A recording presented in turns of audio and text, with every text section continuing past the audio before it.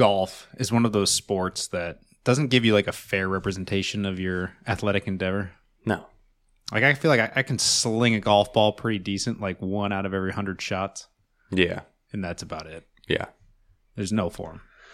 You know my form. My form is horrendous. You slice it. Yeah. That's an understatement. Every time. I think the clubs aren't long enough, though. We did do better using the women's clubs. We did. And it was like close and hunched over, and it's not. Yeah. Maybe if you have a bad swing, short clubs are the way to go.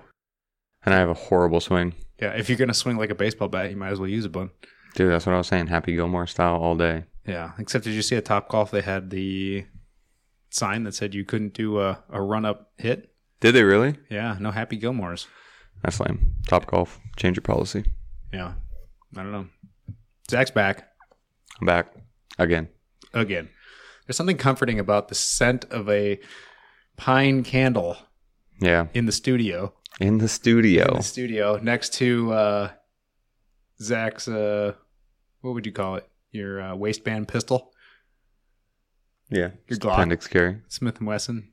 It's God, what is that? It's a SIG. Sig Sauer? Yeah. Yeah. P365 XL. Yeah. I almost bought the P365, but when I have a buddy that has one, and whenever I hold it and shoot it, like with my grip, my left thumb barely overlaps on the barrel, and I'm like, I'm going to shoot my thumb off. So get the XL. The extended barrel, it adds like an inch. Yeah, because nobody can see it, but our spread on the counter is a stuffed lamb that I've done surgery on because we ripped the tail off, had to sew it back up. We have an Instant Pot, some peanut butter filled pretzels, a Sig Sauer pistol, wireless keyboard, a evergreen candle that's been burning for a long time. It's a spread. Quite the spread. It's like Thanksgiving for weirdos. Yeah. Yeah. But now we've done like a lot of the podcasts with the candle. Remember you had that theory about some operant conditioning with the scents? Yeah. So maybe that's it. If you want to come up with content, you have to have a pine scented candle. It just puts us in the zone. Also, compared to the first podcast that we did, which took like 30 minutes for us to get going, just being idiots. Now it's like smooth sailing. We do a quick mic check. Good to go. And we're good. We can just hop straight in. Yeah. Anyways, did you work out this morning? Technically. Did a private lesson. But no lift. Been starting to lift though? I did. I started like right after the comp. And it's been painful to get back into it. Because it's like, you have some muscle memory, which is good. And I feel like significant difference already just at the end of this week compared to when I started, strength-wise, form-wise, just like muscular-wise. I feel different, but it's painful. I'm sore constantly again. So you're strength training to just improve your jiu-jitsu or your grappling, or is it to look good naked? A little bit of both. A little bit of both. Because, dude, I was like 215. Yeah. Around this time last year.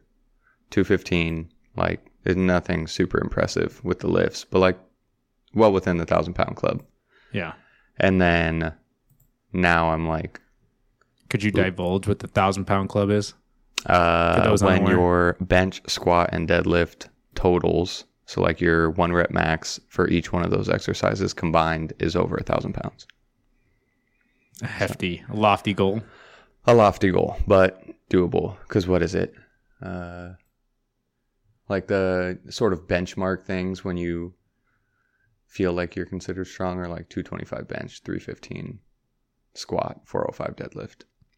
Like kind of rough estimate. Just for like when you're in the gym and you consider that person to be decently strong? Yeah, like realistically 1 plate on bench, 2 plates on squat, and 3 plates on deadlift are like kind of your initial goals when you first get in there. Like some people really struggle to hit 135 on bench. That's true. And then once you've been going for a while, it's like you're chasing that 225 bench and you're chasing the 315 squat and the 405 deadlift. And then once you get there, you're like, oh shit. Always sitting just slightly out of reach. Yeah, slightly out of reach. That's what it feels like. Like I still remember the exact moment and everything that I first hit 225. It was a huge moment for me, especially because I suck at benching. You know that. Yeah.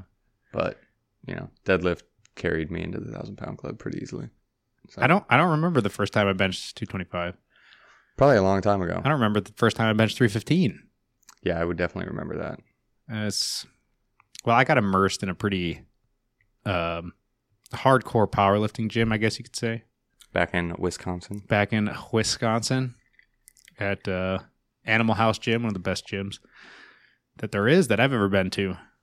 And there's just testosterone in the air. Yeah. It's powerlifting gym.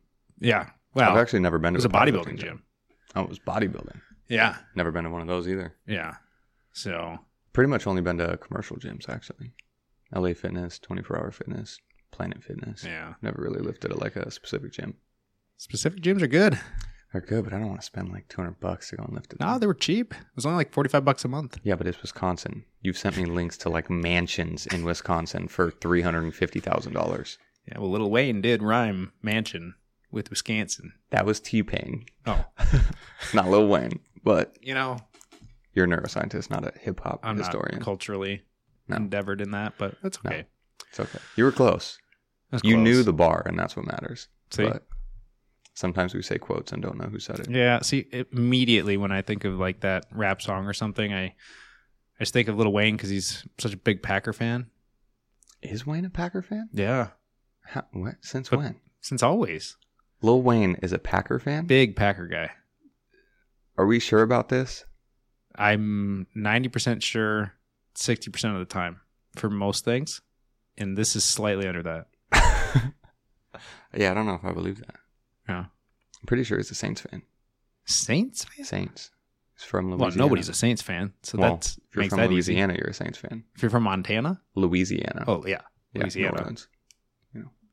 Well, I guess we'll never know. Never know. But Lil Wayne does not lift. You know who does lift, actually, though? And does Muay Thai. Who? And he might do jiu-jitsu as well. It's Wiz Khalifa. Really? Yeah, dude, he got jacked. Like a before and after picture from before he started lifting, like just tall, skinny, lanky. And then he started, I think, lifting and doing like MMA training. So not really anything specific. But yeah, he got in pretty good shape. I remember during skiing, what was one of his songs?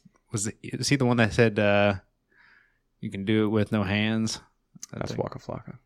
Oh, that's Waka Flocka Flame. Yeah. No hands is Waka Flocka. And I think Roscoe Dash. Okay. Well, that song, I might be mistaken. I did play a lot when I was skiing during training intervals. Just kind of kept you going. Yeah. I don't know. What did you always used to listen to in the gym? I listen to some weird stuff in the gym sometimes. Yeah, you do. But it was like, God, maybe Katy Perry. I had Doja Cat going. Oh, a lot of Doja Cat. A lot of Doja Cat. Like walk up to you and be like, what are you listening to? And you're like, Doja Cat. Like, yeah. You know. It just hits. It does hit. Sometimes. I don't know. I feel like for some of the extreme powerlifting movements, well, first of all, you can't really say like yourself that you're doing something in an extreme fashion because that just kind of is insincere, right? Mm-hmm. But whatever. First time I deadlifted like 600, 605 was definitely either Katy Perry or Doja Cat. Yeah. I feel like there's so much intensity, so much anger, so much raw physical output being put through that you need something to balance it. Yeah. You know, if I have Slipknot or something just screaming in my head, which I do a lot for like more of like the bodybuilding type of stuff. Yeah, I agree. Actually, lately I've been into Electric Callboy. I don't know what that is. You heard of them? No. Oh, you gotta check them out. Used to be called Eskimo Callboy. Now they're Electric Callboy. Okay. Some metalcore. Okay. It's real good. Yeah. Noted. You gotta check it out. That's what's going in my headphones lately. But anyways, I feel like with those extreme lifts when you're about ready to explode, it sort of balances it out and it mellows you out. Yeah. And it kind of, I don't know. It's all about that balance. You get like way too hyped up in the gym. Or you get way too hyped up and hyperventilate and stuff like that before you go to lift, and then you just fail. You psych yourself up so much that you just mentally have failed before you even get to the bar. Mm-hmm. You know, you're like, yeah, I gotta get into this state before I can lift it, and then no, just relax. It's like you don't if that's what you need to lift heavy every single time, you're going to burn out really fast. Really fast. Real fast. I listened to Olivia Rodrigo for my bench and deadlift PR of like all-time PRs. She was in my headphones. Squat PR. I didn't even have headphones in. I don't know who that is. Olivia Rodrigo. No. She did that one song, Good For You, that was super popular. Well, good for you. Mhm. You feel, oh, yeah. Yep. That was on a TikTok thing. Yep. I listened to that. Good For You for the deadlift PR. And then Driver's License was bench PR. Driver's License? It's another one of her songs. I don't remember how it goes. Huh. Yeah. Interesting. Listened to it ironically one time because I heard it. I forgot my headphones. Yeah. And they were playing it in the LA Fitness. And I had a good workout. And I was like, damn, maybe they're onto something. Maybe Olivia Rodrigo is the move. I did tell you the first study I ever did was looking at the effects of music on exercise Yeah, that would be for interesting. lowering the rate of perceived exertion during exercise. Mm-hmm. We did talk about that. Yeah. You just match the beat of the heart or match the beat of the music to, or the tempo of the music to the heart rate of the subject. Yeah. Lets them go harder without noticing it. Although, I mean, one of the things I dislike, but I guess I don't know what other metric you can use for the rating of perceived exertion, RPE. So sometimes like in training plans, they'll say like RPE 7. Yeah, I use RPE for a lot of my stuff. Yeah. And it's basically 90% like, of it is RPE. yeah. So basically like if you go until you die, that's like RPE 10.1. Mm-hmm. Dial it back just a bit. That's RPE 10. Yeah. So your relative like maximum rating of perceived exertion. Yeah. That would be like considered 1 rep max. Yeah. Yeah. Or running as fast as you can. Mhm. You know, like 400 meter sprint probably at the end is you're at RPE 10. Oh, I would be 10.1. It would explode. Spontaneously. Euthanized out there on the track. 100%, dude. Anyways, but it's such a relative, I mean, well, I guess rating of perceived exertion, we should probably just rename it to relative perceived exertion. Yeah. Either way, it's an R and it still fits. But a lot of the training plans have like lifted RPE 7, lifted RPE 8, or lifted R. Well, you're never going to see a strength training plan that says lifted RPE 4. No. There's, I mean, warm up maybe. Yeah. But either way, the thing that I don't like about it is that it's completely different depending on the day, your state. Like Yeah. what your like what your 10 is on a Monday is different than what your 10 is on a Wednesday. Yeah. So like there's no actual like normality of the data, Yeah, it's tough. right? It's just sort of like this vague, I think I'm going to 7. But if you're more motivated the other day, that 7 might be at 9, Yeah. you know? It's tough. Sometimes I'll do with like, if I'm doing a lot of RPE style training versus, percentage of a 1 rep max, I'll basically do like a top set and just see how, like, if I'm going for whatever movement, say it's just like a incline dumbbell press, and the plan is to do like 8, I'll pick a weight and try and see if I can hit 8. If I can't, then like, okay, I might have to lower the weight. But if I pick a weight and I'm like, okay, 8 is the goal, and then I end up doing 12, I'm like, oh shit, I gotta raise the weight. And then I'll just do those for my working sets. Sometimes it works, sometimes it doesn't. But it feels kind of helpful. It's kind of weird to do top sets on accessory lifts, but I max out on every lift. I'm sure. I'm not like 1 rep max, Just once in a lateral while, raise. but just like to failure. 80s. Yeah. Every set to failure. See, there's a lot of weird conflicting science though that like you should push to failure, and there's like maybe you shouldn't push to failure. I don't see why not. Why not push to failure? I mean, what is the ultimate goal of strength training? The ultimate goal of strength training can be many things. Can be for mobility, can be for euphoria, to feel better about yourself. Yeah. But in general, it's to get stronger and to sculpt muscles or to make bigger muscles. Yeah. And if that's the goal, then you have to push it to the maximum stress that it can handle at that point, Yeah. so that it has a sufficient stimulus to grow. And so why wouldn't you do that?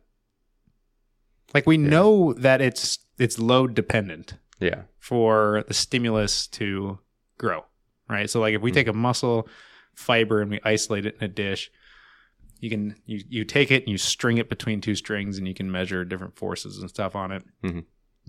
And then you can stress it and you can see what sort of factors are released, etc.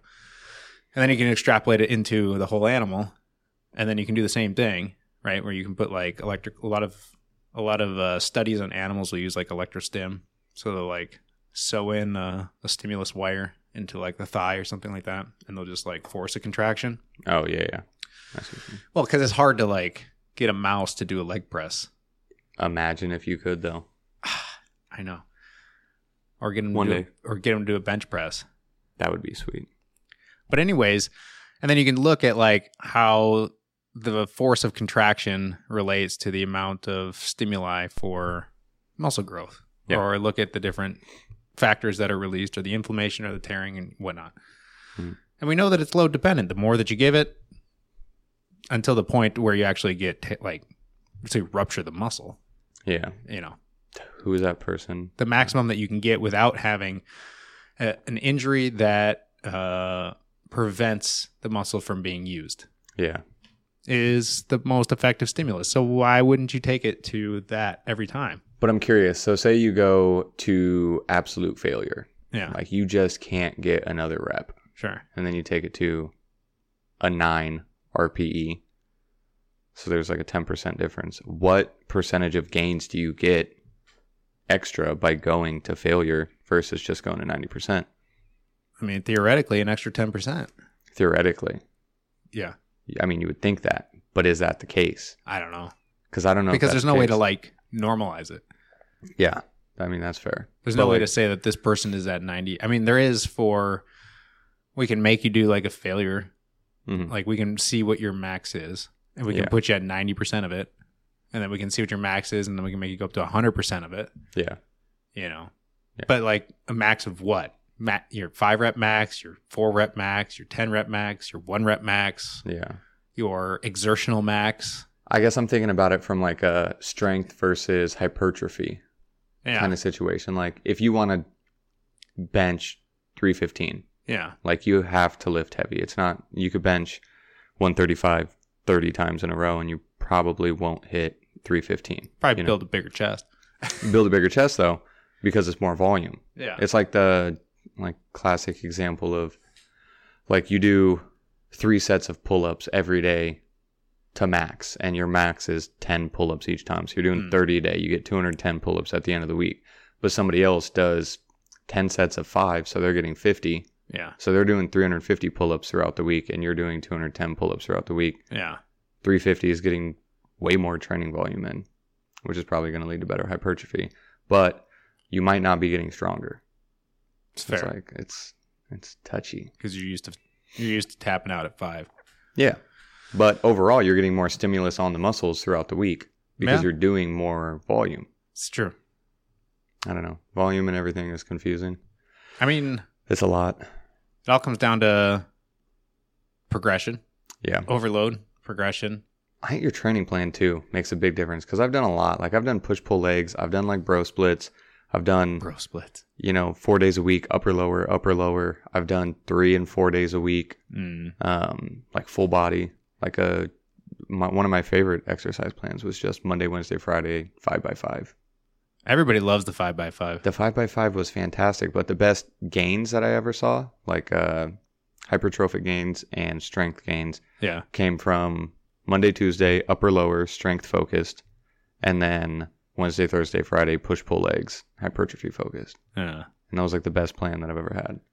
And it was my favorite plan. And it like everything, all my lifts went up significantly.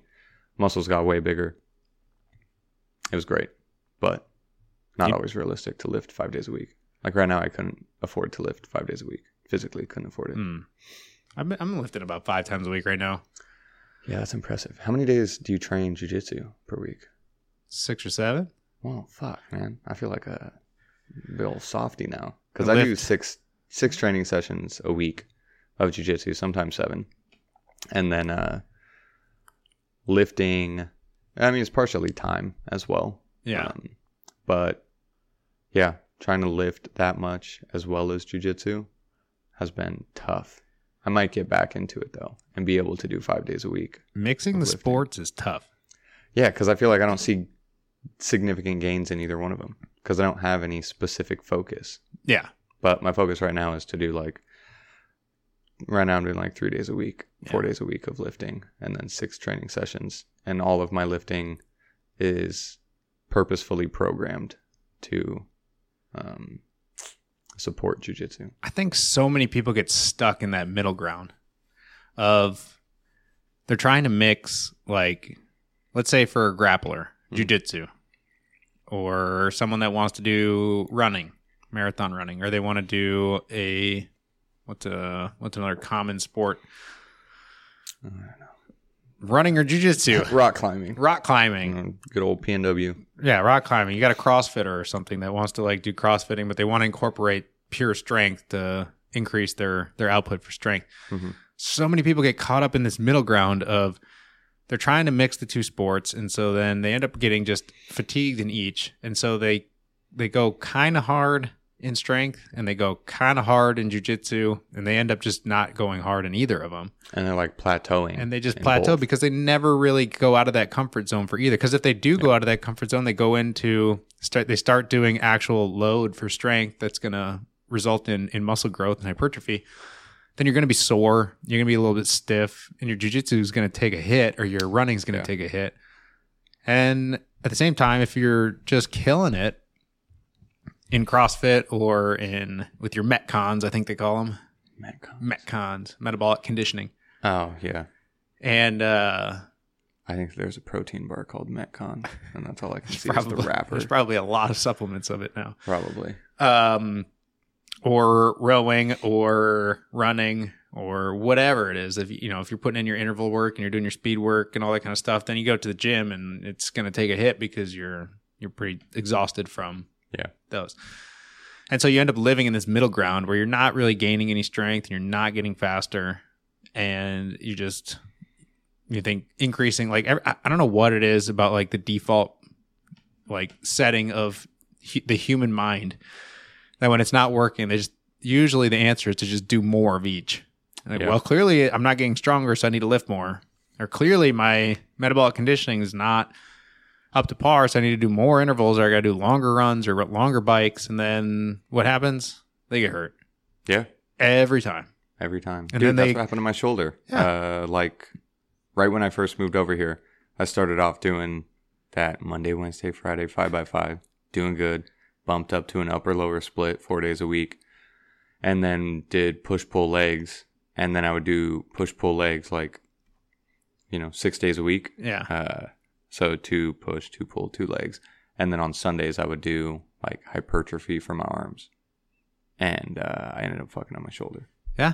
And then couldn't lift for like a month and a half. Yeah, we got to make like a graphical cycle of this, because then every time that they get hurt, then the same thing is always said. This injury, it sucks in the beginning because it like just demoralizes them, right? Yeah. And then towards the end, they say, actually, this might have been the best thing for my training that ever happened, because they finally take a step back. Yeah. And sort of are not so exhausted from trying to mix the training. Yeah. And they actually focus on different groups, because usually when you get hurt, it's the metabolic conditioning type of sports that take the biggest hit: running, biking, skiing, rowing. Yeah.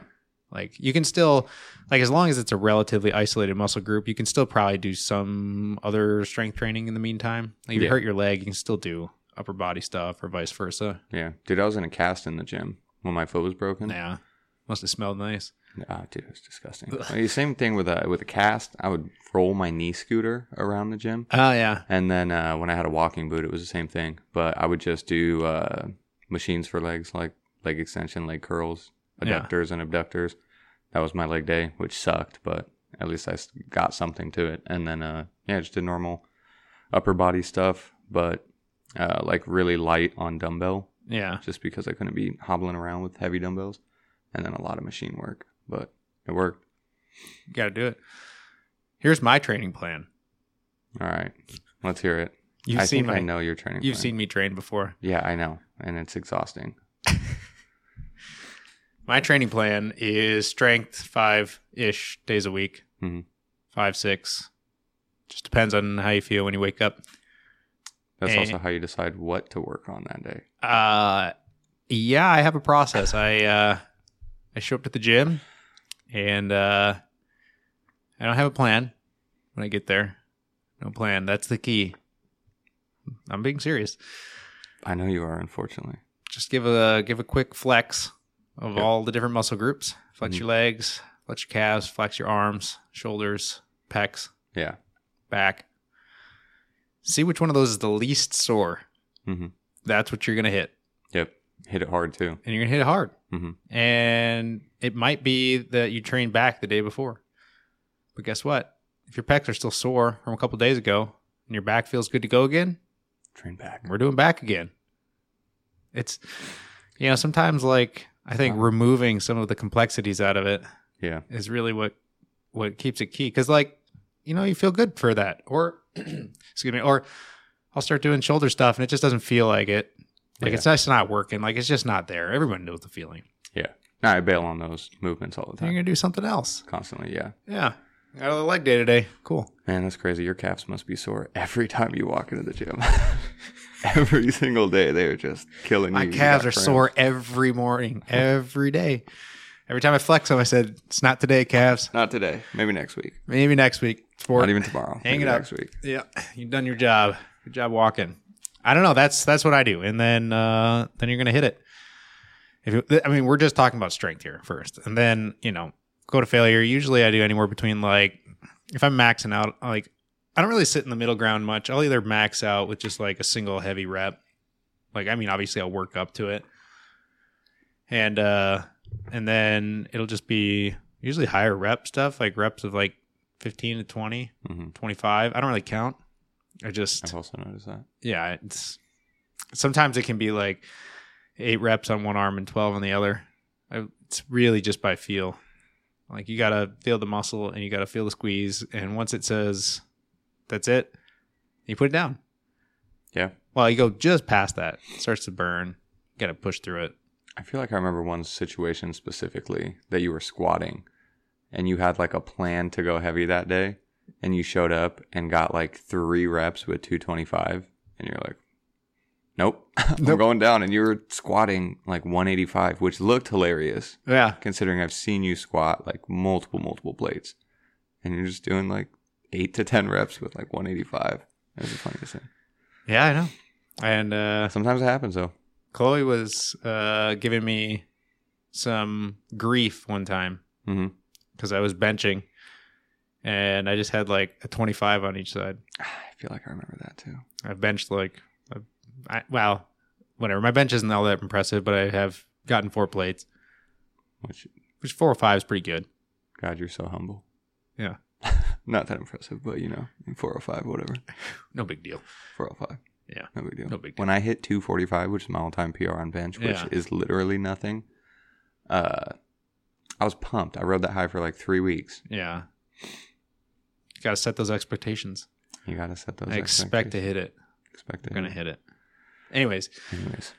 I was benching 95, just getting some squeeze because it wasn't. I just didn't feel it that day. Yeah. I don't know. It works, I think, if you have the mental capacity to turn around and realize that you do have to push yourself into a point of uncomfortableness. Yeah. You know what's weird, though, on the flip side of that is sometimes you go in there with a specific plan. Well, maybe not you, but I go in with a specific plan, at least of what I'm going to hit that day. Yeah. I might not know what exercises, but the other day I went in full body, chest focused, and my plan was to do heavy dumbbell presses. Oh. Just go in there and hit them hard. And I got in and all the benches were taken, every single one of them. The only thing that was open was an incline bench. An incline bench sucks. I love incline bench. Dude, it's good. It feels good. Yeah. But you just feel like you can't lift anything. Yeah. And I went in there and I was like, okay, dude, I haven't incline benched in well over a year. I'm probably going to be lucky if I can put up 95 right now. Your incline bench muscles are just sore every day. Dude, every day. But it was 95. And then I was like, okay, that's not bad.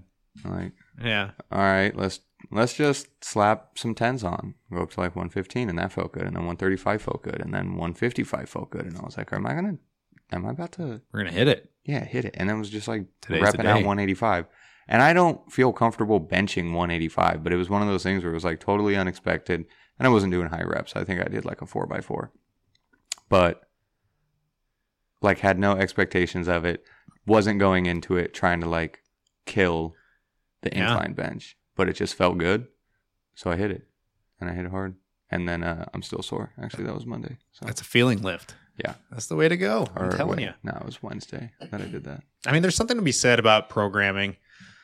You're going to do 5x5 every week. You're going to increase it by like a couple percentage. Uh-huh. And then, I mean, there's no doubt about the fact that if you set yourself to a rigid plan It would work. with progression, like built in, it's going to force you to progress. Yeah. But I think it limits the capacity that you could have if you more focus on understanding to bring that muscle group to the point of maximal exertion within its limits, like within form. Like the second that your form starts to go, like put it down. Yeah, it's not worth it. It's not worth it. You're going to get hurt. I feel like you see that a lot with lateral raises. The same specific movement, but like lateral raises, it's just a lot of ego lifting. Yeah. With lateral raises. I don't think most individuals understand how difficult a lateral raise with like 25-pound dumbbells is. Yeah, no, it's tough. They're grabbing the 35s right out of the rack. Just They're doing this.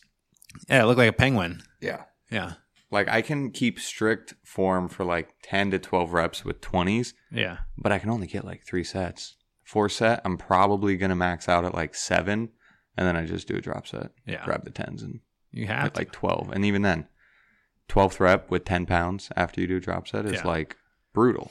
Here's the litmus test for your side lateral raises. Yeah. Anyone unaware of a side lateral raise? Well, grab dumbbells, put them by your side, and lift them while keeping your arms straight. Lift them up. So abduct, like you're flying like a bird. Yeah. But like they just flap their wings up. Mm-hmm. You know. Yeah. Hands at your side and then make a T. That's a better way to say it. Yeah. Exactly. This is what I'm here for. This is the broiest podcast that we've ever done. We've got range on this show. Yeah, we do. We've gotten PhD scientists, doctors, bro science lateral raise. And Zach. And Zach. All right. Continue about lateral raises. Put your back up against the wall. Oh, dude. Try it. See what you can do. That's rough. That's your true test. Find those dumbbells. Make sure that your butt is touching the wall and like your upper back is lightly touching the wall. Mm-hmm. And don't let them leave. Mm-hmm. And then lift your arms up and do your side lateral. Whatever weight that you can do with that for like maybe 3 reps, that's probably your working weight for side laterals. If you're doing anything heavier than that, you know that you're not doing it correctly. Dude, that applies to a few things as well. Like I started doing that for a while with curls because I was like doing curls and then I started getting to higher and higher weights and I was like, I'm not seeing any growth in my arms. Yeah. Like I don't feel like I'm getting stronger. Growth either. in the ego. Yeah, but like, I can curl 50s. Like, that's what's up. And then I was like, all right, let's put my back straight up against the wall. Instantly dropped down to like 35s. And I was like, all right, maybe I should just stick with 35s. I'm saying. And then I stuck with 35s and saw almost immediate improvements. Yeah. Like within 2-3 weeks, Yeah. could see like my shirts were fitting tighter and certain other lifts had carryover. Where were they fitting tighter? Around my biceps. Oh, good. Yeah. Yeah. Just a eating dad too many joke. cookies. Too many cookies. Dude, I had a Met Market cookie. You bought me those one time. That was oof. Wow. Metro Market cookies. Yeah. Best cookie I've ever had. I think they're like purposefully like a little bit raw. Yeah. They're kind of doughy. Oh my gosh. Dude, they're so good. Wow. God, they're so good. We went to Mayono. And then afterwards I was walking out and I was like talking to my friend and I was like, yo, Jay, have you ever been to a Met Market and had the cookie? And he's like, no, what is that? I was like, we're going to Met Market. I called Maddie while I was eating that cookie. Yeah. It changed my life. They're incredible. And it sounds ridiculous, but that cookie changed my life. It's the best cookie I've ever had in my entire life. And everyone talks about crumble cookies and they're wrong. Flat out wrong. I don't care what you say. There's got to be some science to back this. Met Market cookie, best cookie ever. It was good. It was good. Yeah. Imagine getting a sponsor. I had thought That'd be crazy. Met Market sponsor. Yeah. Yeah. We You could get use kombucha and just cookies. like a sponsor. I'm not even talking about for the podcast. Like for literally anything. If you could get sponsored by them and get free cookies, Oh, I would sell my soul. yeah. Anyways. I almost rationalized obesity again. I thought, you know what? It might not be that bad. It might. I know how to do it. I know how to get rid of it. Yeah, you can do it quickly. I can do it quick. Might be worth it. Anyways, that's my riff with side laterals. Yeah. I forgot what we were talking about with my training plan. Yeah, I forgot too. Flex your muscles, see which one's working. And then, well, I guess just kind of do random works, like random weight exercises. I guess that comes with like knowing a library of weight exercises. So become familiar with the way in which the muscles move. Yeah.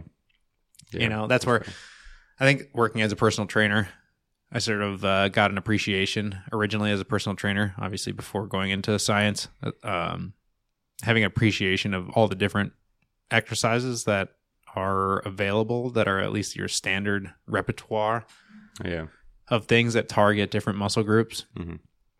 And then just do that. Which we kind of talked about on an earlier episode where I think it was like the weight loss one. Yeah. Where my advice was to go into a gym and don't be creepy, don't be weird. Oh, yeah. But just people watch for like 20 minutes and see how somebody's using the machine. See how somebody's like benching. Usually there's multiple benches in a gym. You can see 3 people benching 3 different ways. Yeah. For whatever reason. I like to look at the most jacked people just to see, because it's interesting. Like if you look at the most jacked individuals, and you look at what they're doing compared to what the majority are doing, it's usually a little bit more focused. Yeah. And it's less just like throwing things around. Yeah. And you can kind of get an idea of how they're actually targeting different muscle groups. Yeah. Sometimes I think it's tough though, because they'll like utilize a random machine for like a specific muscle group. That's like true. Like sometimes I'll use like the hammer incline bench, but I'll use it for shoulder. That's where the hammer machines are the ones where they have like that pivot. Oh yeah. Sorry, I'm thinking hammer curl. No, I know exactly which one. The one next to the squat rack. With the seatbelt. Yeah. Yep. But that's the decline. The other one that has the incline. Yeah. But I'll use that for like shoulder press. Mm-hmm. So like you can stand in front of it, you can grab it, and then do a quick little like wrist clean almost, and then you can just push up, and so then you just have like a standing. I look like I'm rooting for something right now. That's why I need video. Go back, go. Go back, go, Lil Wayne. She says. And so I guess you're right. Sometimes they'll use it, but a lot of times, like what I think is kind of cool lately, they got QR codes on the side of a lot of the machines. Do they really? Yeah, so you can just scan it, and then it pulls up like a little GIF, or is it GIF or GIF or? I think it's GIF. People say it's GIF, but the G in GIF stands for graphic, and we don't say graphic. That's what I thought. Okay, GIF. You've heard it today from a neuroscientist. Boom. Anyways, I think that that's kind of cool because it shows you it pulls up a little GIF of how to do the exercise. There used to be a website, I don't know if it's still around, xrx.net. Never heard of it. That's where a long time ago they had just this like repository. I almost said suppository, but I guess within the gym community that may not be out of the. God, this is so gym, bro.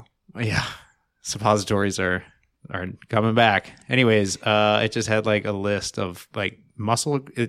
Honestly, I'm gonna give a plug. xrx.net or .com, one of them. I'm gonna look this up while he's talking. And it has a list of exercises that you can either pick the exercise and it'll show you how to do it, or you can pick a muscle group. Like pick back, and then from the back there'll be a drop down section of like you can either just get like general back exercises, or you can like pick, I want to target my latissimus dorsi, or I want to target my rhomboids, major or minor. And so you can like go into specific muscle groups if you want, or you can just like say back, arms, whatever. And then it'll give you this list of exercises. You can click on the exercise and it pulls up a little diagram of someone doing that exercise. So you know how to do it then. Are you sure it's XRX? Yeah, it might not be a thing anymore. It might not be a thing anymore. Oh, that would be a shame. Oh, wait. EXRX? xrx.net. Okay, I was just typing in See, right here. XRX, like the letter XRX, and it kept bringing Oh, up no, that's probably a ticker price for different- Xerox. Oh, I was thinking something else, but No. you see, Okay. you can go to exercise libraries, and then it has like all your muscles. So you can go chest, Wow. pectoralis major, sternal, whatever. You can click it, and then it has all these different things. You chest dip, or bench press, power lift, chest dip, cable bar, bunch of different ones, archer push-ups, incline, and then you just click on it, and it gives you a little man or woman doing the exercise. Kind of cool. This is Yeah. back in like before YouTube was even cool. Yeah. Now I'm watching a gif of a woman do like a Egyptian lateral raise kind of thing with cables. Yeah. It's really like revolutionary when it came out. And it really showed like a lot of different. 1999. What's that? It looks like it dropped in 1999. Oh, so Like this website came out. yeah, it was fantastic. Anyways, beautiful work, and that's how you can do it. It's kind of sweet. Yeah, it's pretty cool. Anyways, with the mixing of the sports, It's tough. it's tough. And, the thing that I found that worked the best was, as much as you hate to say it, getting rid of some of the compound lifts. Yeah. Like I understand, like okay, so like a power clean and stuff like that, like it's still a compound lift, more or less. Mm-hmm. But it's somewhat isolated because you're not like dropping down into a squat and stuff like that. Mm-hmm. And I don't mean when I say compound lifts like get rid of squat or anything. Like, those are fantastic, but like trying to incorporate like full cleans, full snatches, Like Olympic more lifts. dynamic, full body kind of things. Yeah, stuff like that. That's where it starts to get like really tough because then your body's really getting beat up, like on both sides, right? Because you're sort of just like frying every muscle that you have, and then you're gonna try to go do a sport that's gonna hit one of them that's already been fried, and then it's like, Which it seems like a lot of the injuries that you get when you try and go super hard in both things aren't even muscular. They're like joint ligament injuries. Yeah. So it starts to take a hit on that. So I don't know. For me personally, I don't know. Not that I've figured out the magic solution, but my numbers of lifting are still somewhat decent. And then obviously grappling is progressing. Is that like I had to go a lot more isolation lift, like targeting what, like specifically, like sometimes if you're grappling the night before and you're fighting off like an arm, like a triangle choke or something for a long time. Mm-hmm. That rear delt might be pretty sore. Yeah. And so guess what? You're not hitting that rear delt. No. But if you're doing like other shoulder stuff, like that's fine. Do front, right? Do anterior, lateral deltoids, like totally fine. But like you're just not going to hit rear delt today because it got fried the night before. Yeah. I don't know. Like learning some of that stuff was like big. It's always just like, so that way you're always, at least in the gym, you're trying to take some other muscle group that's not been just absolutely demolished with something else. Yeah. And do it. Like your abs, for example. Like if you're doing a lot of warm-up drills and stuff for jiu-jitsu, usually they do a lot of abdominal work. Or if you're playing a lot of guard bottom position, like your abs take a pretty good beating. Because you're just sort of sitting in a contracted sit-up position for quite a long time. Especially doing like open guard. Yeah. Training. And so if you can like balance that out, do some back stuff, open it up, So I don't know. That's the problem is that like the self-feel, the internalization training plan is tough to implement to the masses, right? Because it's not like you can just write a thing that says, feel how this muscle group is feeling. Yeah. And then lift based on that. No, because everybody's different. Yeah. So there has to be like some sort of implementable standardization process, which is, I think, where mixing the sports, that's where it starts to become, because really mixing the sports shouldn't be that difficult because all you're doing is just like adding in a little extra workout, and then, and there should be no reason why you can't progress the two. But I think once you like standardize it and you just force, to say you're doing squats today regardless. Yeah. And you end up like the day before you ended up, I don't know, maybe that's not a good example. Let's say you have bench press on the menu for your workout that day, and then the day before, let's say you're a wrestler, or let's say it's something like that, or you're doing jiu-jitsu and you're playing bottom position and you're trying to, keep someone off of your guard for a long time. Like your chest and your shoulders can take a little bit of a beating. Yeah. Especially if you're getting just frames. Yeah. Especially if you're getting smashed and you're fighting for underhooks and that kind of stuff. Yeah. And so like if you come in the next day and your training plan says like 5x5 or 10x2 or whatever, bench press, like that's probably not a good idea. Yeah. But in a standardized training plan, you kind of have to have that. So, yeah, that's the tough part of the carryover. That's how I hurt my elbow the first time. Is I was, training like 5-6 days a week in the gym, and also doing 5-6 days a week in jiu-jitsu. And like at that time, I was hitting like that same upper lower push pull legs. Yeah, and then I would do additional like shoulders and arm work on leg days. Just to try and get like more volume because they're small. Like I got small arms, I got narrow shoulders, and that's like what a weasel. What? Like a ferret. Like a ferret. Yeah, I kind of look like a ferret, body wise. Maybe an otter if I'm lucky. But my arms were taxed on the day that my UCL got tore, and like my elbows were sore already. Yeah, my arms couldn't extend all the way because they were so sore. Like, when you get to the bottom portion and it's just like stretching the shit out of it. Yeah. That's how it felt. And then I got caught in an armbar and my elbow popped and I tore my UCL. And it was horrible. Yeah. But that was kind of when I was like, okay, so I really need to just stop lifting, which I went to the far extreme. Stop lifting altogether.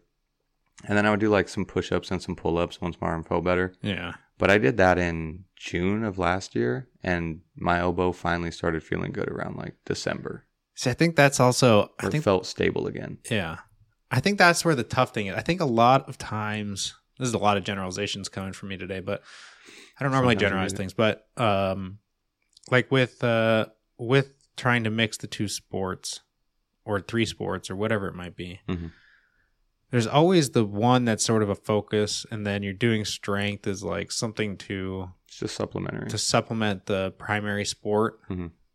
And I the thing that I don't like about that is that sometimes, kind of like we just talked about with if you're doing a bunch of bottom position, fighting for positions or whatever, and your pecs are sore, and then you got to go and bench press the next day. I think the flip side is taking a realization that if you're doing something in the gym and you're using strength to enhance your primary sport, then you have to realize that you're also being stressed into something that is building strength. Yeah. And that can't just be this thing that's sitting by the wayside. And if you're sore from your strength workout and you show up and you're doing track intervals, well, you have to realize at some point and say, hey, look, my hammies are pretty sore from deadlifting the day before. I know I'm supposed to do hammies today. I know I'm supposed to do 400-meter walk-offs, like sprints, but that's just not in the books today. Yeah. Because I think a lot of people truck through because they're like, well, this is what, this is my primary sport. I need to focus on this. I'm just going to use strength to enhance it. And so I'm just going to like disregard everything that I did in the gym. Yeah. And just pretend like it never happened, and then go out on the field and then go ham and just completely disregard everything that you've done. Yeah. Strength wise. And then you get hurt. Again, it all comes back to the injury. Because you can only do that for so long, you might feel good doing it for a couple of weeks, right? Like if you're like, I can just push through. Yeah, like if you're doing a hard arm day, and I think mixing arms in jiu-jitsu is a little bit risky sometimes because you don't know if you're going to get armbarred. It also has to do a lot with the trust of your partner, but some people just rip at it. But I guess like. I know on arm days there's times that my arms are taxed coming in to like a sparring match. If you get two hands on my wrist, I'm tapping. Right. Don't care. You have to be cognizant about the fact of just saying like, I'm not going to let this go through the range of motion, because even me straightening out my arm doesn't feel great. Yeah. Which is where I messed up, was trying to fight an arm bar with sore arms to the point where I couldn't extend my arm all the way. Yeah. And then it got like sucked in and popped. Yeah. Which is going to happen every time. Mm-hmm. Nope. So now, yeah, if my arms are sore, I'm just going to tap. If my shoulders are sore and I'm getting like Kimura or Americana or whatever, dude, I'm tapping immediately. Like if you get that grip and... No fake taps. Oh, I don't care. I don't care. That's the ego lifting of jiu-jitsu. No fake taps. I will fake tap my ass off. You're getting put to sleep in the gym. Yeah. Yeah. I don't care. I don't care. Like, what? You got me in an armbar. Oh, well, I've been armbarred. But that takes a sense of maturity. Yeah, I think so. I think that doesn't develop until quite a long time. I think... Maybe. I see it happen a lot, where if you're younger, you're somewhat invincible. Like... Yeah, we all feel invincible when we're young. Yeah, like if you had a little tweak on something, your hip, or you're squatting and something just felt a little off, when you're doing a max set. As long as you got a good night of sleep and plenty of water, you're probably fine the next day. Yeah. Probably good. When you're young, you don't even need that. You don't even need that. You just need a little bit of sleep. You need to shut your eyes for more than 20 minutes and you're like ready to go again. Yeah. But I think once you start to get a little older, then you realize that those things start to add up. Yeah. And so you start to realize that I would rather, like for example, like at the jiu-jitsu tournament that we were at the other day, or the other week, there was that one person that in the no-gi ended up getting armbarred twice and wasn't having a good day armbar wise. And then the second armbar, it popped, and then he was sitting on the side with an ice pack on and was contemplating whether or not he should do the next match. Yeah, and you're like, dude, don't. And it was like, guy. Was it a young dude? Yeah. Yeah.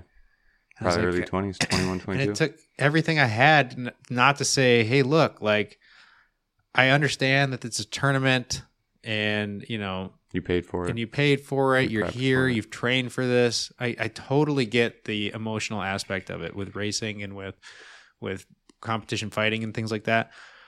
But look, like if you're already compromised with your elbow, you've probably had it hyperextended, and it's not dislocated or anything, but it was probably hyperextended. You have an option to go back out and perhaps get it armbarred again. Yeah. And then now you're rupturing tendons. And now you're dislocating things and getting surgery, and now you're off the mats. Now you're getting and then now you're risking going to be out of training for months, maybe 6 months, which sucks. Yeah. Or if you just call it quits right now and you say, well, I got caught in an arm bar twice, my arm popped, I need that arm in my sport. You can probably have it healed up and be ready to go in like 3 or 4 days. Yeah. Like, do you want to be out for 3 or 4 days, or do you want to be out for 6 months? Yeah. And it's like in the moment being able to look into the future like that. Yeah. And that's my kind of thing, is that I've had enough injuries from, jiu-jitsu alone. Just like, even, like getting something hyperextended. And you're out for like a week, maybe 2 weeks if it's bad. And that sucks, taking the time off the mats. Oh, it's horrible. Like injuries from lifting, like even minor injuries, like your shoulder's messed up. So now you can't really do chest or shoulders for a couple weeks. Yeah. Or injuries from the military, which was plenty. Like, it's not worth it to push something to an injury, especially when there's something that you really give a shit about. Like, if you love jiu-jitsu, just tap. I know. Like, the tap is there for a reason. I think it's always like, it's sort of like, and we all fall into this fallacy as well, is where it's a hard time distinguishing between intensity and stupidity. Yep. Because like you can go to maximum intensity. Like if you're failing with your shoulders, like in a side lateral or something, a very isolated movement, it's most likely that your cardiovascular system is fine. You're not to the point where you're like going to pass out. Where your heart rate is at VO2 max. Yeah. Right. But a lot of times, like going to a maximum effort, which is as intense as you can go for that exercise with good form, like that is that is the maximum level, despite the fact that you're not like getting lightheaded and you're not at your VO2 max.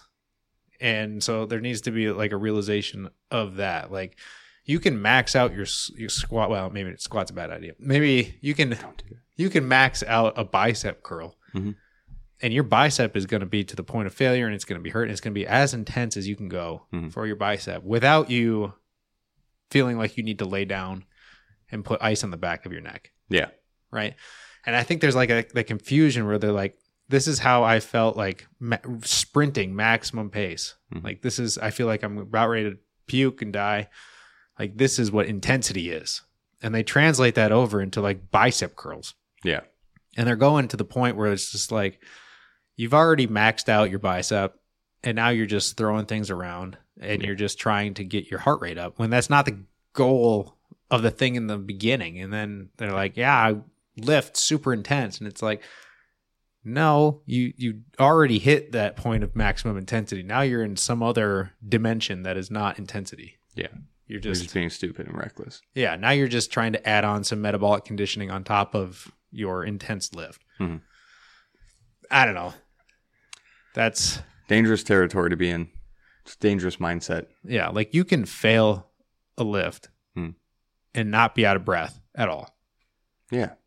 I'm not saying like for a big lift. For a squat, if you're going to feel like you're going to die, but yeah, 100%. Yeah. Face gets red. You might feel wobbly. I mean, people pass out doing deadlifts all the time. Yeah. I ruptured that, one of the blood vessels in the back, my neck. Oh yeah. I thought I had a stroke one time. Mm-hmm. It was a scary one. Yeah. Yeah. All of a sudden, like I got to the bottom of the squat and it just went. And, oh God. Oof. And I went, uh-oh. Like things like just started getting fuzzy and white, and I thought, oh boy, here we go. It's happening. It's happening.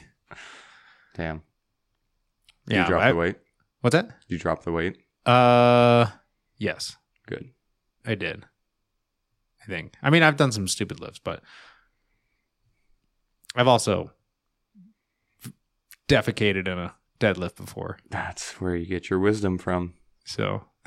That's where the wisdom comes from. Yeah. First time lifting 600.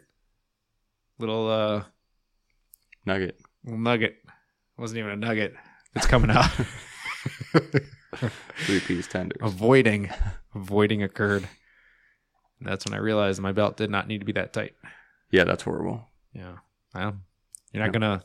It was already over the knees. You're not going to stop. Yeah, might as well. There's only one reason why you fail a deadlift. What's that? Everyone can say all they want about deadlift form and all that they want about intensity, all they want about grip. There's one reason why you fail a deadlift. Let's hear it. You let go of the bar. Yeah. That's it. You can't fail it if you don't. That's fair. I mean, eventually, like, because I mean, even if you get you get halfway up your shins, you go back down, then you let go of the bar. Well, yeah. You failed it because you went back down. Yeah. When you stop pulling, that's when you fail. That's fair. When you stop pushing, that's when you fail a squat. When you stop pushing, that's when you fail a bench press. It's not that difficult. Dude, there's nothing worse though than getting to like the very top of the motion and you just can't finish it. You're like, God. So close. So close. But I don't know. Oh, that got sentimental. I got real sentimental real quick. But the gist of it is there. Yeah. I mean, that's why they tell you to check your ego. Like specifically in martial arts gyms, ego is a very big thing. Ego will get you hurt in a martial arts gym, yeah. Immediately, it will get you. Like Muay Thai, like you can go in there with an ego and think like, oh, good street fighter. And like you get leg kicked one time and you're going to get pissed off. And like if you have an ego and you rush that dude that just destroyed your leg because you're heavy on your front leg, you're done. You're going to get pieced apart. Yeah. Like use it as a learning experience to stay light on your front leg. Although I am a fan of humor in like lighthearted environments. Yeah. In the gym, which could probably be toned down sometimes. Like where you're joking a little too much? Yeah. Yeah. I get that. Sometimes I'm not focused and I just talk shit while I'm rolling. Yeah, there's that like fine balance. I think like over the longevity, like you have to have something to look forward to go there. Like if I think that's why I don't like. Well, I shouldn't say I don't like. That's why I think you see a huge attrition rate at the global gyms because there's no sense of community for the most part. Yeah. So you're just showing up to do your thing, stick in your headphones, and leave. Mm-hmm. You know, there's no community there. Yeah. Whereas like the second they could go into a CrossFit gym or the second that they find themselves a good dojo or something like that, then there's this like sense of camaraderie, sense of community. Yeah. Where you're like looking forward, you find entertainment in that. And so that's when people start getting addicted for better or for worse. Yeah. I mean, there's how many families have probably been just torn apart due to CrossFit? Probably a lot. A lot. Probably a lot. You know, so many kipping pull-ups. You gotta stop kipping all the time, Daniel. Do strict form. And he's like, Nancy, I'm doing my best. So pissed off. And then they get a divorce. I didn't even mean that. I just meant like one of them is going and then they throw away all their family just because they're always at the gym. Oh, no. They throw away your family because they do kipping pull-ups. That's why you throw away your family. It has nothing to do with how much time they're spending there. Like you spend 17 hours a week at the CrossFit gym, and you can still only do 4 strict pull-ups. You're wasting your time. That's why. That's the difference in our mentality. that's the reason that they. Which because of the damn kipping pull-ups. That's like a common thing, though. I think too for young people in general, man or woman or whatever. Like if you say you train night classes, I know you train night classes. I'm a morning trainer. I hate. But I lift in the morning. You lift in the morning, but like say you go to a 6 to 7:30 jiu-jitsu class. Yeah. Right. Like you get off work at 5. You go do jiu-jitsu. You get home. You shower, and you're probably not done with everything until like 8:30. And your boyfriend, girlfriend, whatever is like, I never get to see you after work because we both work all day, and then you go do jiu-jitsu and you get home and you're tired and we talk for 20 minutes and then you go to sleep. Is this a personal attack? Is it a personal attack? I'm not kidding. No, but I mean, at one point I was in a relationship when I very first started training jiu-jitsu, and that was a conversation. Like, I feel like I never see you because you're just always gone. I know. We can't ever do anything in the afternoon. We can't go hang out with friends. We can't do this, like, because you're doing that. And then you go to bed early on Friday because you want to wake up early on Saturday so you can go train and do open mat. I've long said that there is a fine line between an athlete and an infant. Mm-hmm. Very fine line. Yeah. Can I hear the reasoning for this? Well, like you just mentioned, they're always tired, or they're grumpy, or they're hungry. They stink. And they go to bed early. Wow. Did I miss anything? And they usually drink Pedialyte. And Pedialyte. They usually have Pedialyte, bad digestion. And they're looking for like applesauce packs. All the time. So. Man. Peanut butter obsession too. Just saying. I mean, it's not wrong. It's a fine line. But, I think you gotta. People get caught up in that and then. Yeah, they either ditch the significant other or they ditch the hobby. Yeah. And it's like, there's that's why I'm such a fan of training in the morning. Like, oh, it's great. Yeah, for like strength training. Like until I started doing jiu-jitsu, I would always train in the morning as early as possible. Yeah. Like get into the gym at like 5:30, 6 o'clock, like great. Yeah, you feel good too when you do that. Yeah. It's kind of an ego booster because you're like, everybody else is sleeping and they're soft. And I'm in here lifting weights, crushing my body. Getting sweaty. You feel good too. You start work and everyone's like, I just rolled out of bed 15 minutes ago. And you're like, dog, I've been up for 3.5 hours. I've been killing it. Yeah. I know. There's just something about it. And it kind of sets the tone for the day. Mm-hmm. But the evening workouts with the jiu-jitsu has been an interesting one to mix because... Like you said, you get done with work, you got to jet off there quick, and then by the time you're done, it's like 8 o'clock, 9 o'clock. Yeah. You got to eat dinner still, shower, go to bed so that you can hit the gym in the morning. So I think like the 2-a-days are definitely a stretch. I think if I didn't have the scientist schedule, which like they don't pay us a lot, so they might, the good thing is that we have a large degree of freedom. Yeah. That's sort of the appeal of academics. Yeah. Is that, and especially because you're like very much on the schedule of whatever your surgery is or your animals that you're doing your research on and stuff. But yeah, I mean, you gotta like show up early, and then you can do all your work, and then you go home, and then quick do whatever you gotta do, and then get to the gym, and then do it all over again. Yeah. Because now you're adding in 2 a day. Yeah. But I think like even 2, I found that was the hardest thing when I was running the gym with retention.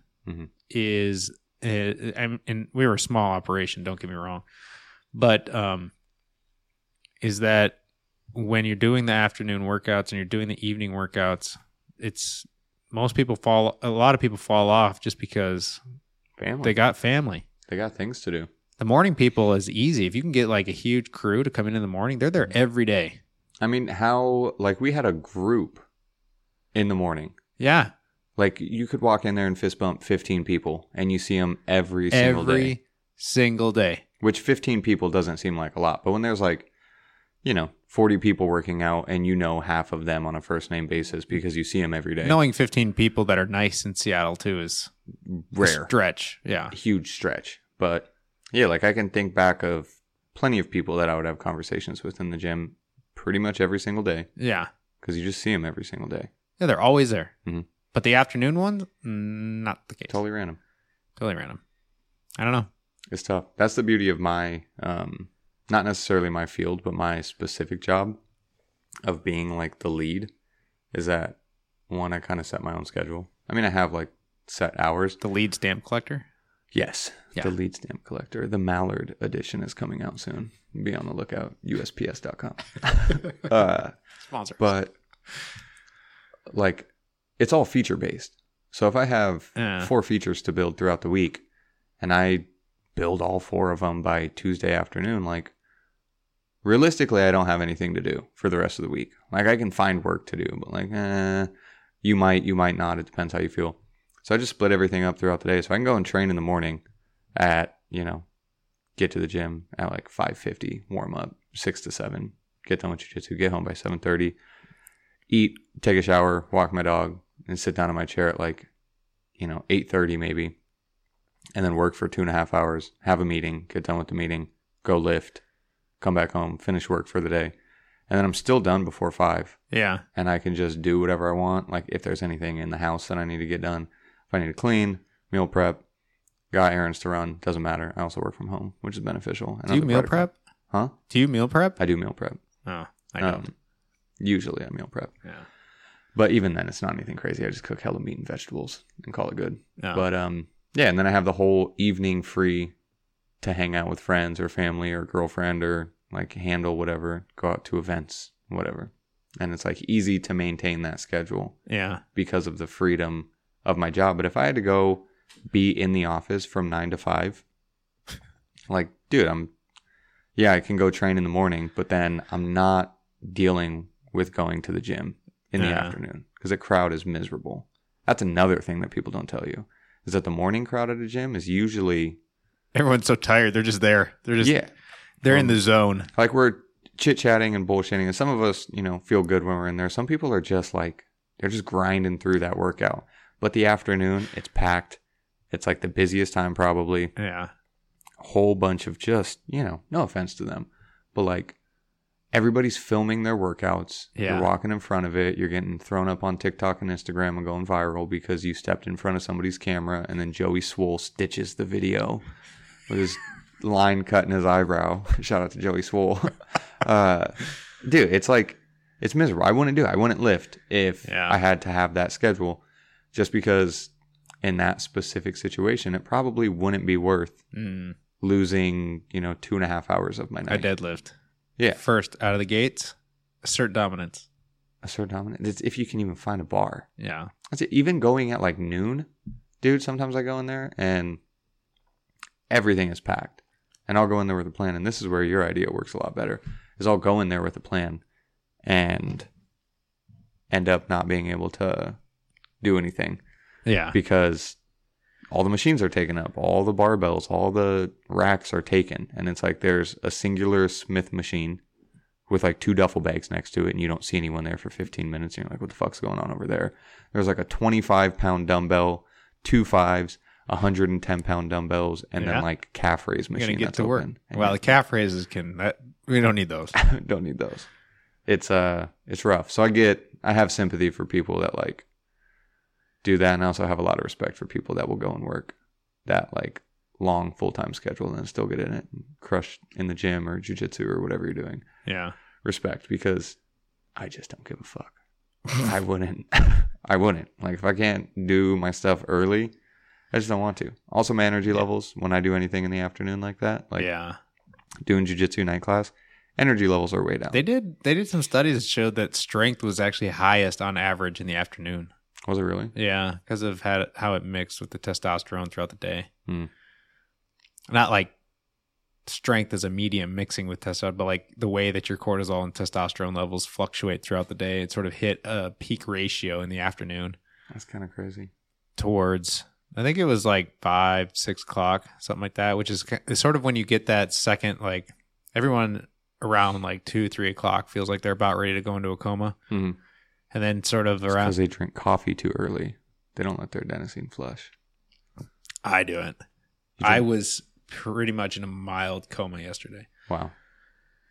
Anyways, and then you sort of had that second wave of you have like all of a sudden you're awake again. Mm-hmm. Apparently that's the key time.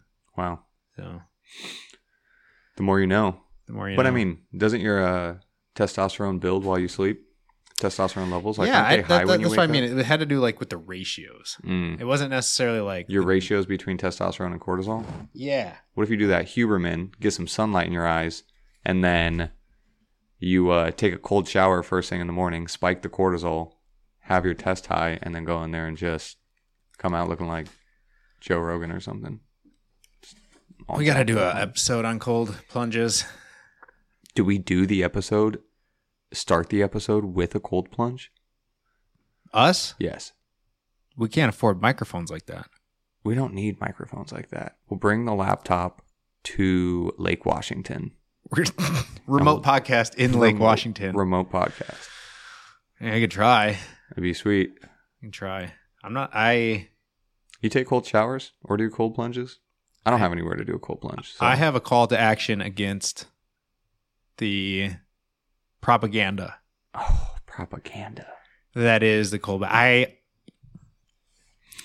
There's no doubt that cold showers, cold baths can elicit a neurochemical response that may increase feelings of euphoria, increase what we call maybe mental clarity, increase feel-good molecules, dopamine, serotonin, norepinephrine, all that kind of stuff.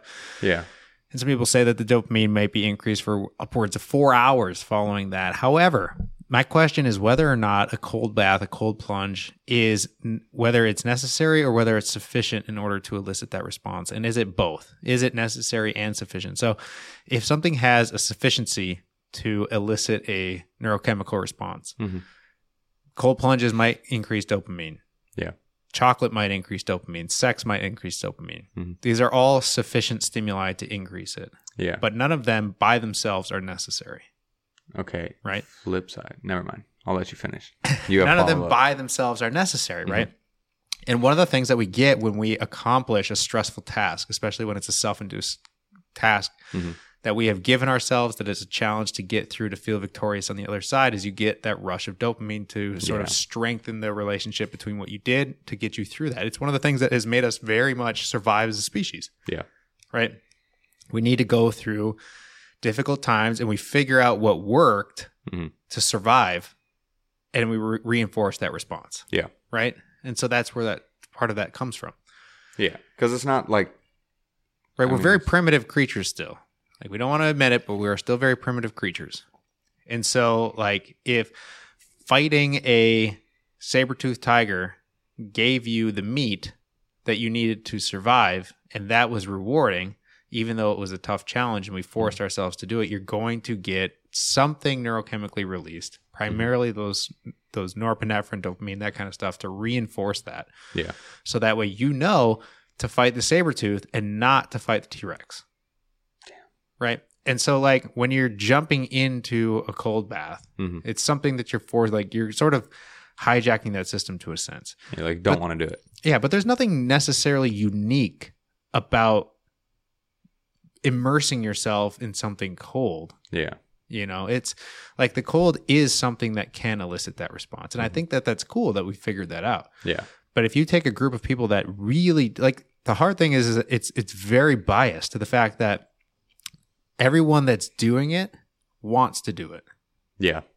Right? If you're like, we can't like ethically take a patient population, tie their hands and feet together, put them into a cold bath, and then see whether or not they have the same response. Because I relatively guarantee that the dopamine response that you get from those people is not going to be the same as you get from the ones that want to be in that cold bath. I have a very small data set on this, but if you've ever showered with your girlfriend and they like it boiling hot, and to fuck with them, you crank it as cold as it can go while still being on, and then you hold them with your arms so they can't run. That's like borderline torture. Yeah. But they will not be happy for a long time or after. Yeah. They are very negative after that's that. The thing. And that's what I want to see with, I have no ill will, no negative notions against cold baths. I think they're great. I think that if that is something that gives you that pep in your step that you need throughout the day, cool, great, all the power to you. I do fear sometimes that people get a little bit too nutty with it and it becomes a psychological dependency that now if you don't have your cold bath, your day is going to be bad. Well, congratulations, you're now addicted to ice. Yeah. Like, good job. Yeah. You know, and so that's just something to be aware of. Also, you have to be aware of the cardiovascular effects that are very much negative, right? But again, that being said, I think they're great. However, I don't think that it's like what I need to see for it to be like an actual controlled study to prove that it itself, like jumping in an ice cold bath, can do all of these neurochemical things. Is you need to be able to take someone that is like, let's say that they're angry. Let's say that they're in a psychological state, a neurobiological state that is very much void of dopamine, for example, right? And let's say that you want to, like, if the hypothesis is that taking that cold bath forces a state of euphoric feelings or forces a state of concentration or whatever, you have to take someone that's not in that state and doesn't want to go in the ice bath, and you put them in there. Yeah. And if it forces them into that state, then you can say, absolutely, this stimulus is what is necessary in order to change that brain state into a milieu of neurochemicals that allows you to be more focused, more hyper aware, and that kind of thing. And that's where drugs, like a lot of drug studies, are very powerful. Because if I give you a diazepam. What is that? Valium. Okay. Muscle relaxant. You can't really fight it. Yeah. You're going to have muscle relaxation. Right? If I give you isoflurane, which is an anesthetic. Okay. Sevoflurane, something like that. Never heard of it. You're going to go to sleep. Okay. Right? That's what's like used in surgeries as an anesthetic to make you go to sleep. That stuff is crazy, by the way. Right. Okay. Like that's we know that it works like that. Right. So I think like being able to add to the caveat that like ice baths are really good and they're really great if you want to have, like, if you yourself are motivated and you yourself want to be in that bath. Yeah. Even though you tell yourself, because even if you say yourself, I don't want to get in that bath, you know, it sucks, you're still getting in the bath. So you want to be in there. So like at some point you did want to be in there because unless you get tied up and forced into there, well, you know, that makes sense though. That's where it's biased. Anyways, that's my riff. I don't take ice baths, but sometimes I will finish a shower with cold water just for like 30, 60 seconds. You monster. Something like that. But, like I don't experience like the mental clarity. It just feels good. Huh. which sounds weird. Yeah, But like I that's feel refreshed afterwards, Yeah. which is more like a physical thing than a mental thing. I haven't noticed any significant mental benefits from doing them, but I feel good afterwards. Physically, I feel good. Huh. Which might also just be placebo, but placebo effect is a real thing. It's a real thing. And it's I'm a fan. Seems pretty significant, actually. But, you know. There you go. There you go. It's been like an hour 20. Wow, we kind of went off the rails. The plan was weightlifting and strength and conditioning, and we've talked about cold plunges, bench pressing mice, or mice that bench press. Mm-hmm. How many mice do you think you could bench press? How many mice could I bench press? Yeah. I don't know. They bite. Yeah, but if I put like a bunch of mice in 5-gallon buckets, how many thousands of them do you think you could bench? They're about average adult mouse is about 30 grams. Okay. How many grams are in a pound? How about you just go how many grams are in a kilo? How many?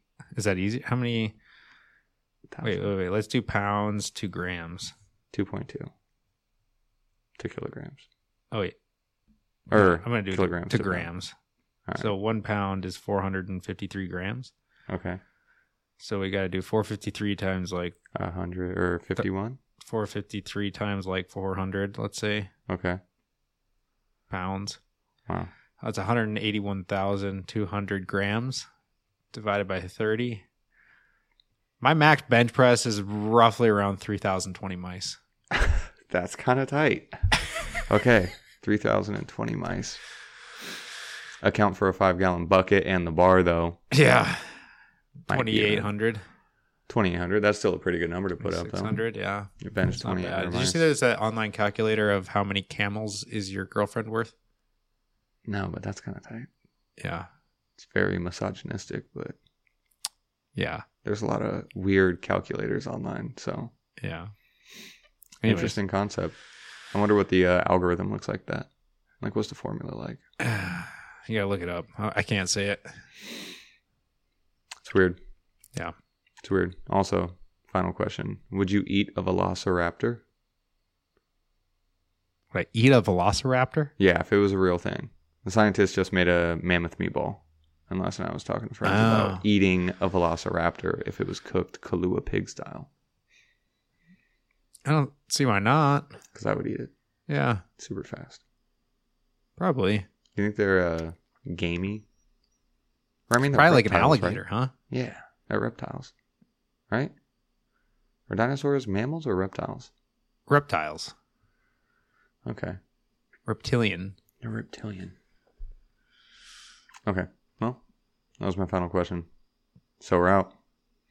Out. www.theneuronetwork.org.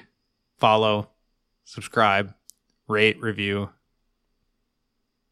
and send Nick questions if you have them. If you have questions, send questions. Yeah. Happy to talk about a plethora. We have range. We got gym talk. And we have scientists and doctors and engineers and therapists. So, all right. There's a lot there. Drop this dumpster fire up. All right. It's rolling down the hill. Yep. Let's go get Met Market cookies. Met Market cookies. Eat 10 of them. Obese.